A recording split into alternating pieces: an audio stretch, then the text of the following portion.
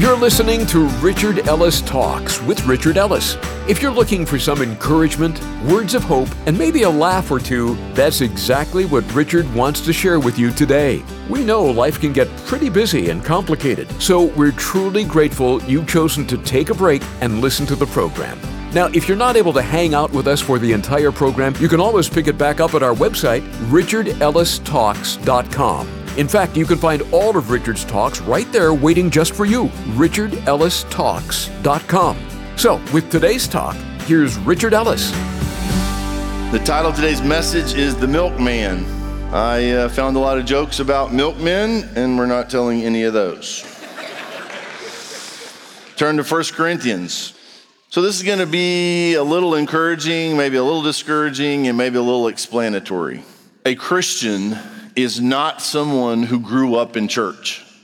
A Christian is not someone who knows things about God.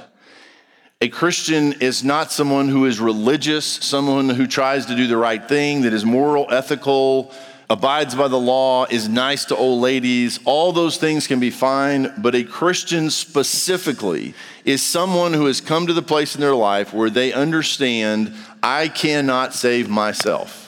I will never be good enough. If I could be good enough, then why did Jesus come in the first place? Keep him in heaven. I'll make it anyway without him. So you finally get to the place where you say, I got nothing. Without him, I can do nothing.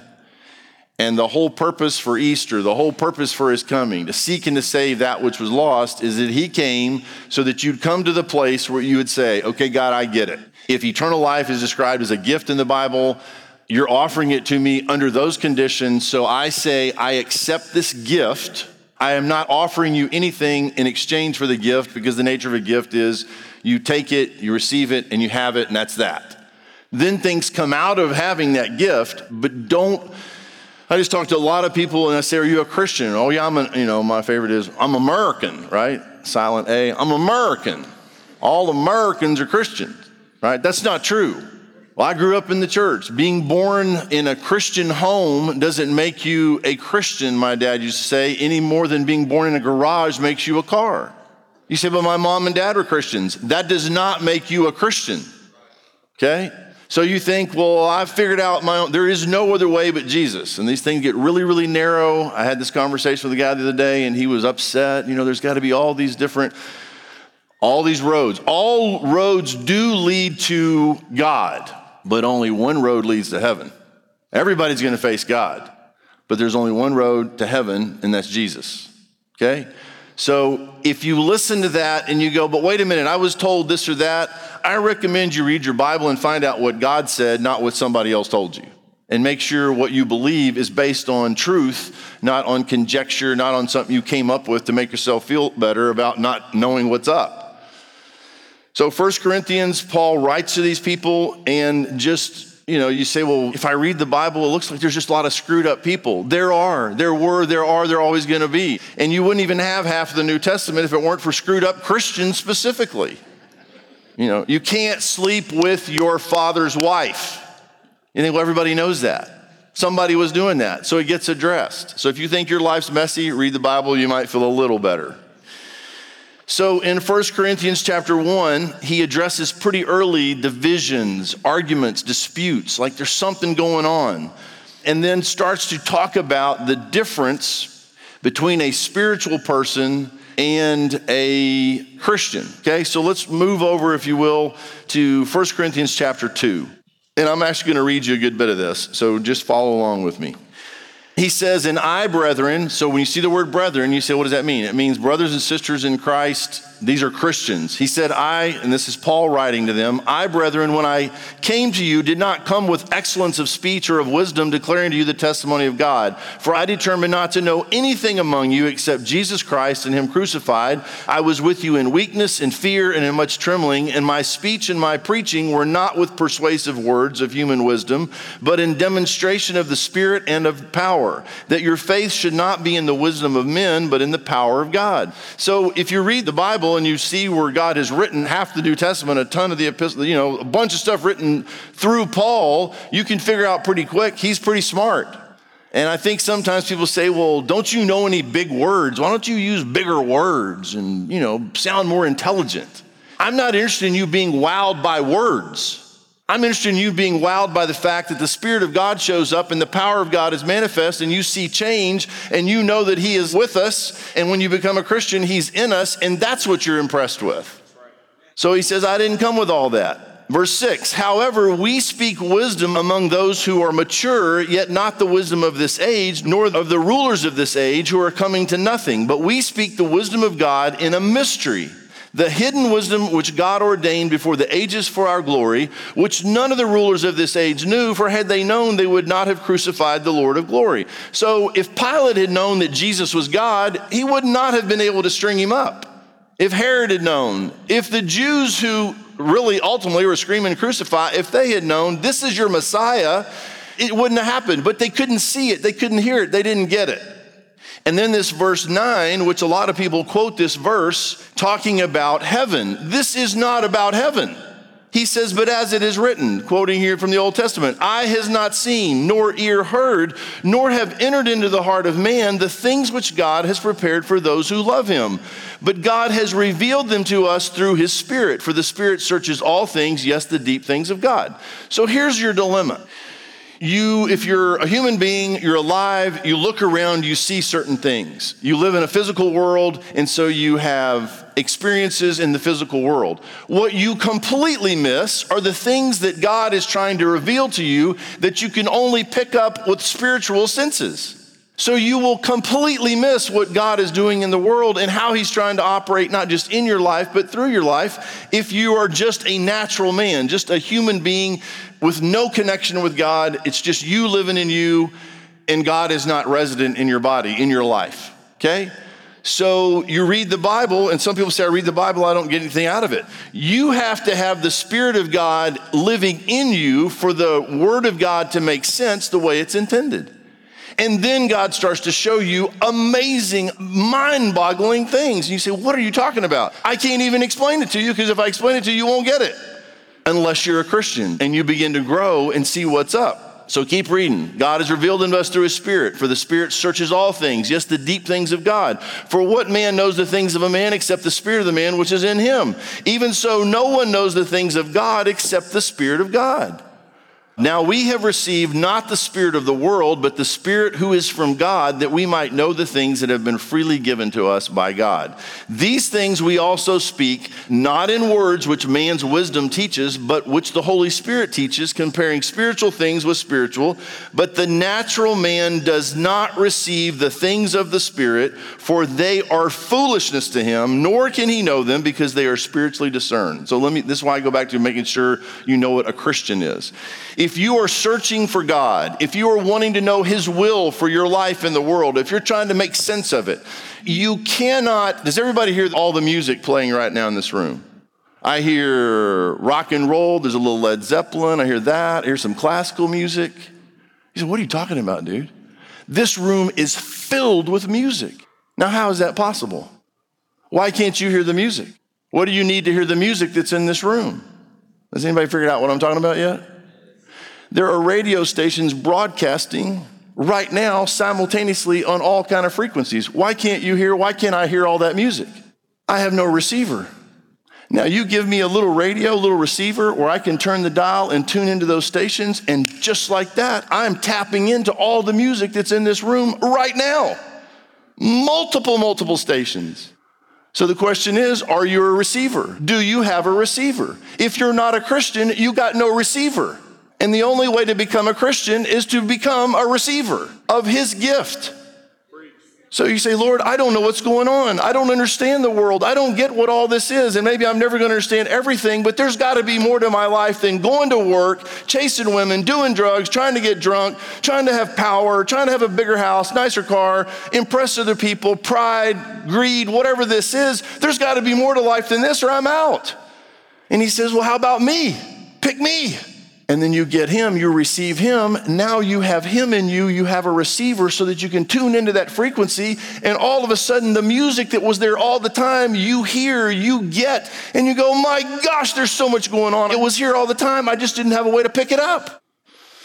Verse 14 again, the natural man does not receive the things of the Spirit of God, for they are foolishness to him, nor can they know them because they are spiritually discerned. But he who is spiritual judges all things, yet he himself is rightly judged by no one.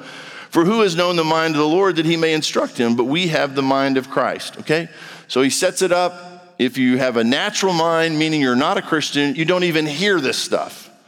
But once you become a Christian, you can hear what God is trying to communicate. And primarily he communicates through the scriptures. Why do we pound it so hard? Why do I read so much scripture to you? There are some people who have grown up in church and saying they never read the Bible.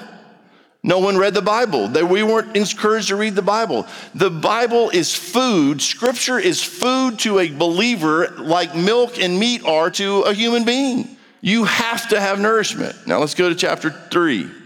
So he's laid all this out. Then in chapter 3, he says, brethren. So he's still talking to these people that are Christians. He said, I could not speak to you as to spiritual people, but as to carnal, as to babes in Christ. And it's very fascinating that those two things are one thing. So you have natural people, non-believers, people who are not Christians. Then you have another category, it seems, there are carnal Christians. But the way this is described, that an infant Christian is a carnal Christian. Now, what does that mean? Does anybody have any experience with becoming a Christian and everything not being perfect immediately? Right? So you say, well, I became a Christian. Literally, God himself moves in my body. I got a receiver, I received him, I have a receiver, and I'm doing the same old that I was doing before. What is that? That's a carnal Christian. I don't want to live this way. Good for you.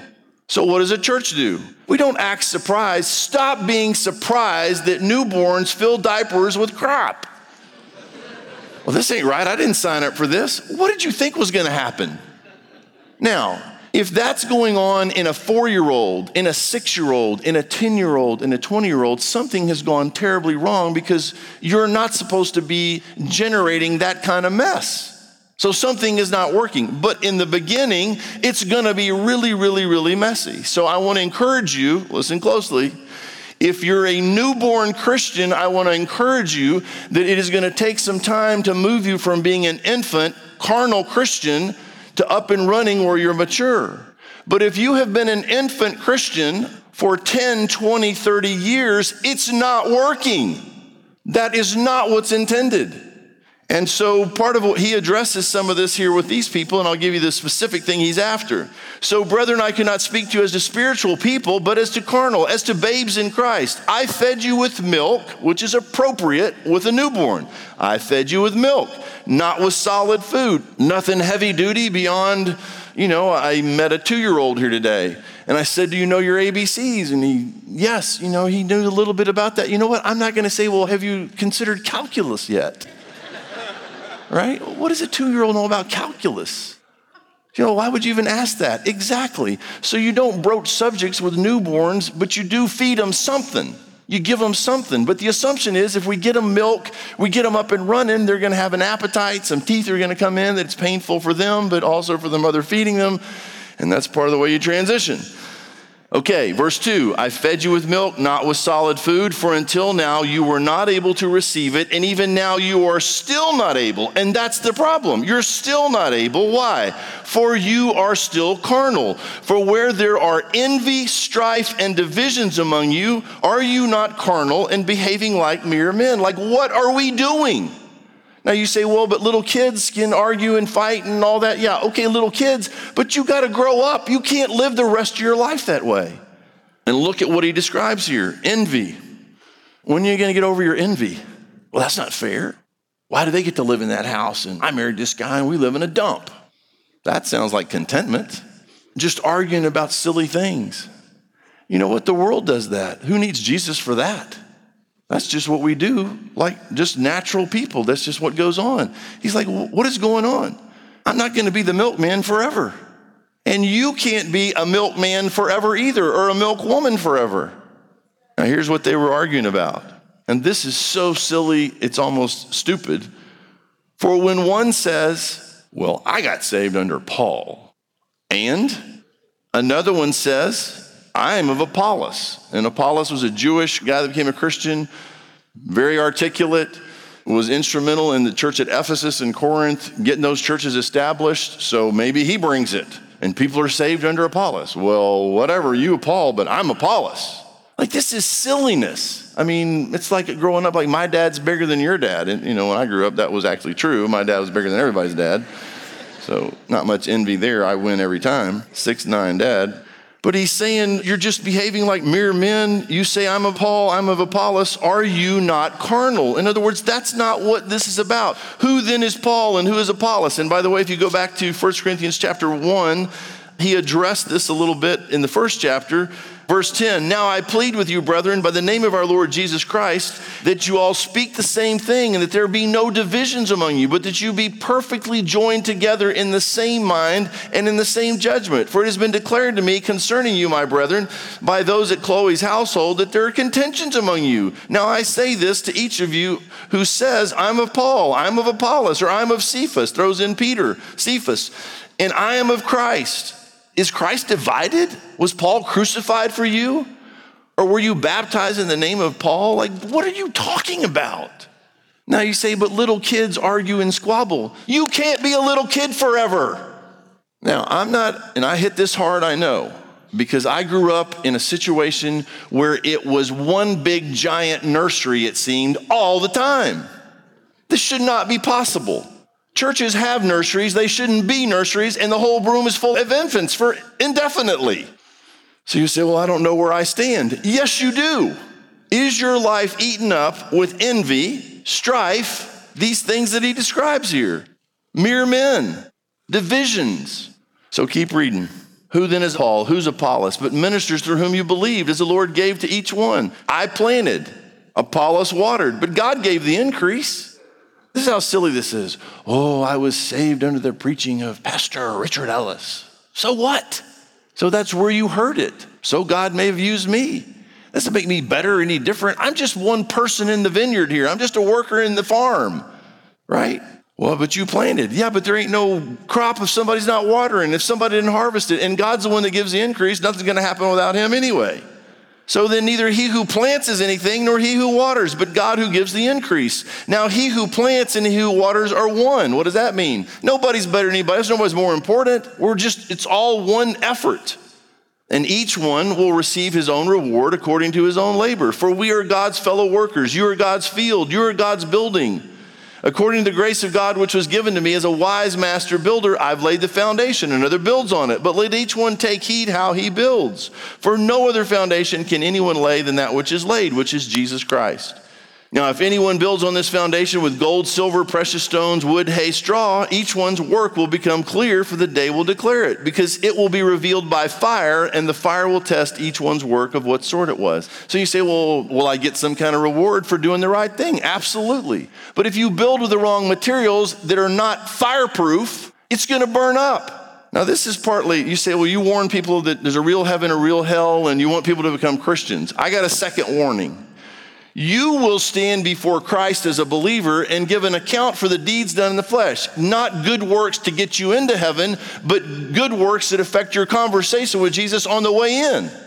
So there's a motivation to grow up already, to say nothing of the mess you're making in your own life and the people around you.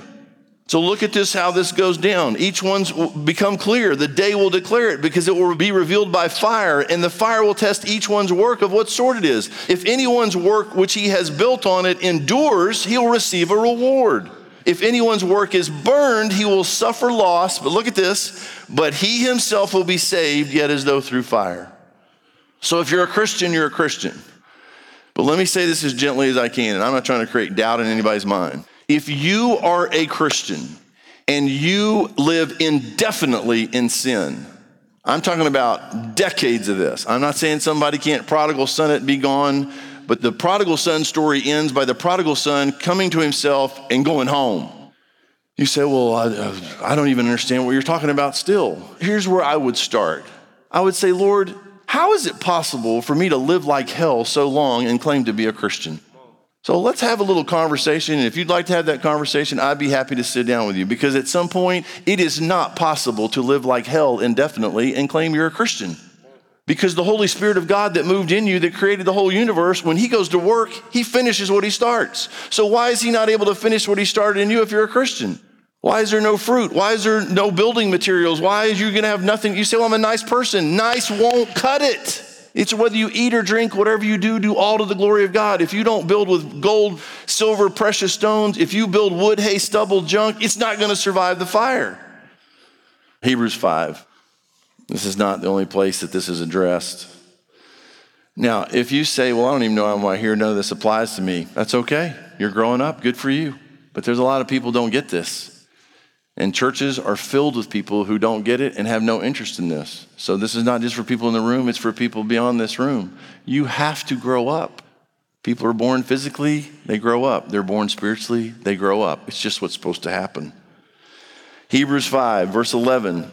I'm just jumping kind of here in the middle. He says, of whom we have much to say, hard to explain, since you have become dull of hearing. For though by this time you ought to be teachers, you need someone to teach you again the first principles of the oracles of God. And you have come to need milk and not solid food. For everyone who partakes only of milk is unskilled in the word of righteousness, for he is a babe or an infant. But solid food belongs to those who are of full age. That is, now look, this is how you know it. That is, those who by reason of use have their senses exercised to discern both good and evil. Why do little kids not get in as much trouble as young kids, as teenagers? There's a tremendous commercial somewhere on TV I've seen of two little boys in the shower covered in paint and just this total look of guilt. Their mom comes in with a video camera and goes, who did this? And the big brother looks at the little brother kind of and points like it was him. Like they had just, who knows what they had ruined. Well, they're not grounded, they're kids. So you go, okay, it's kind of semi-cute and they did something silly, something stupid, and they're kids. But when you grow up, you have someone explaining to you like, look, this doesn't work. You can't do these things anymore. And this is why it is so frustrating when you see 16, 26, 36-year-olds who never launch, never grow up, never get it. Like, dude, you can't live this way anymore, and you can't live here anymore. You say, well, then how would I know if I'm a really mature Christian? Implicit even in this verse. By reason of use have their senses exercised to discern both good and evil. Previous verse, word of righteousness. So what happens to you when you read the scriptures? You say, Lord, teach me from your word, feed me from your word. Then you start seeing what he says, this is going to work, this isn't going to work. Don't live this way, trust me, follow me. Lose your life for my sake, you'll find it. Don't hold on to your life, you'll lose it. So you go, wow, I get it. If you're in the scriptures and you're marinating in that, that's what your life's going to taste like. That's what's going to manifest. So this isn't complicated. When I meet someone, it doesn't take long to spot a mature Christian because they live differently. They're just different people. Is that you? Does everybody at work know that's you? Man, he's a godly guy. She's one of the godliest. I don't even know what it is. Like something's different about that person. They just don't live like everybody else. We'll get back to Richard in a moment to close out today's talk. But first, I want to share something about our program. Our mission is actually very simple, to take the planet. So it's our prayer that these daily talks from Richard aren't something you only hear and enjoy, but that they inspire you to share with others. Together, we can do this. The message of the gospel is something everyone needs to hear, and that's why it's such a priority to us. So join us in this important mission. Call us at 855-6-RICHARD to say you're in. Or you can get on board with us through our website, richardellistalks.com. Well, here's Richard with some closing thoughts for us. I acknowledge it's intense. You go, man, it's like you're being too hard on us. I'm not being hard on you if you're a newborn making a mess, but enough already if you're not a newborn. Now, if you're not even a Christian, be a receiver, get you a receiver, and get in on the process. And even if you're not an infant, what happens pretty quick? 2-year-old, what do 2-year-olds say? I can do it by myself. Try to help them. So what do you do then? You stand back and go, okay, knock yourself out. Stay close by, because you know what? They can't do it by themselves. And what do they finally say? Okay, will you help me? We all know this stuff. We just have to apply it spiritually to each other. And then there's a point where you sit down with someone, and I've done this with many people in this room and beyond, and say, you know what, dude? We're not doing this anymore. You got to grow up. You can't play these games anymore. Your life is never going to work until you get in the Scripture, talk to Him every day, walk with Him, get tuned in, listen, obey. Let's do this. And sometimes you just need somebody coming alongside to kick you in the pants and say, okay, let's do this. Thanks for tuning in today to Richard Ellis Talks. With the busy schedule everyone has these days, it means the world to us that you would take this time to listen. Let us know how it has touched your heart by calling us at 855-6-RICHARD. You can also connect with us at our website, richardellistalks.com. One last thing, Richard Ellis Talks is a daily program, but also has daily costs. And being a listener-supported program means we rely on the financial partnership of our listeners, which means you. Maybe you've given to this ministry before, or have waited for the right time. Well, we believe that these talks with Richard are making a difference in your life. So this is how you can make a difference to ours. You can contribute by giving us a call at 855-6-RICHARD or at our website, richardellistalks.com. Thank you for your very generous gifts. It truly means so much to us. God bless, and thanks for listening to Richard Ellis Talks.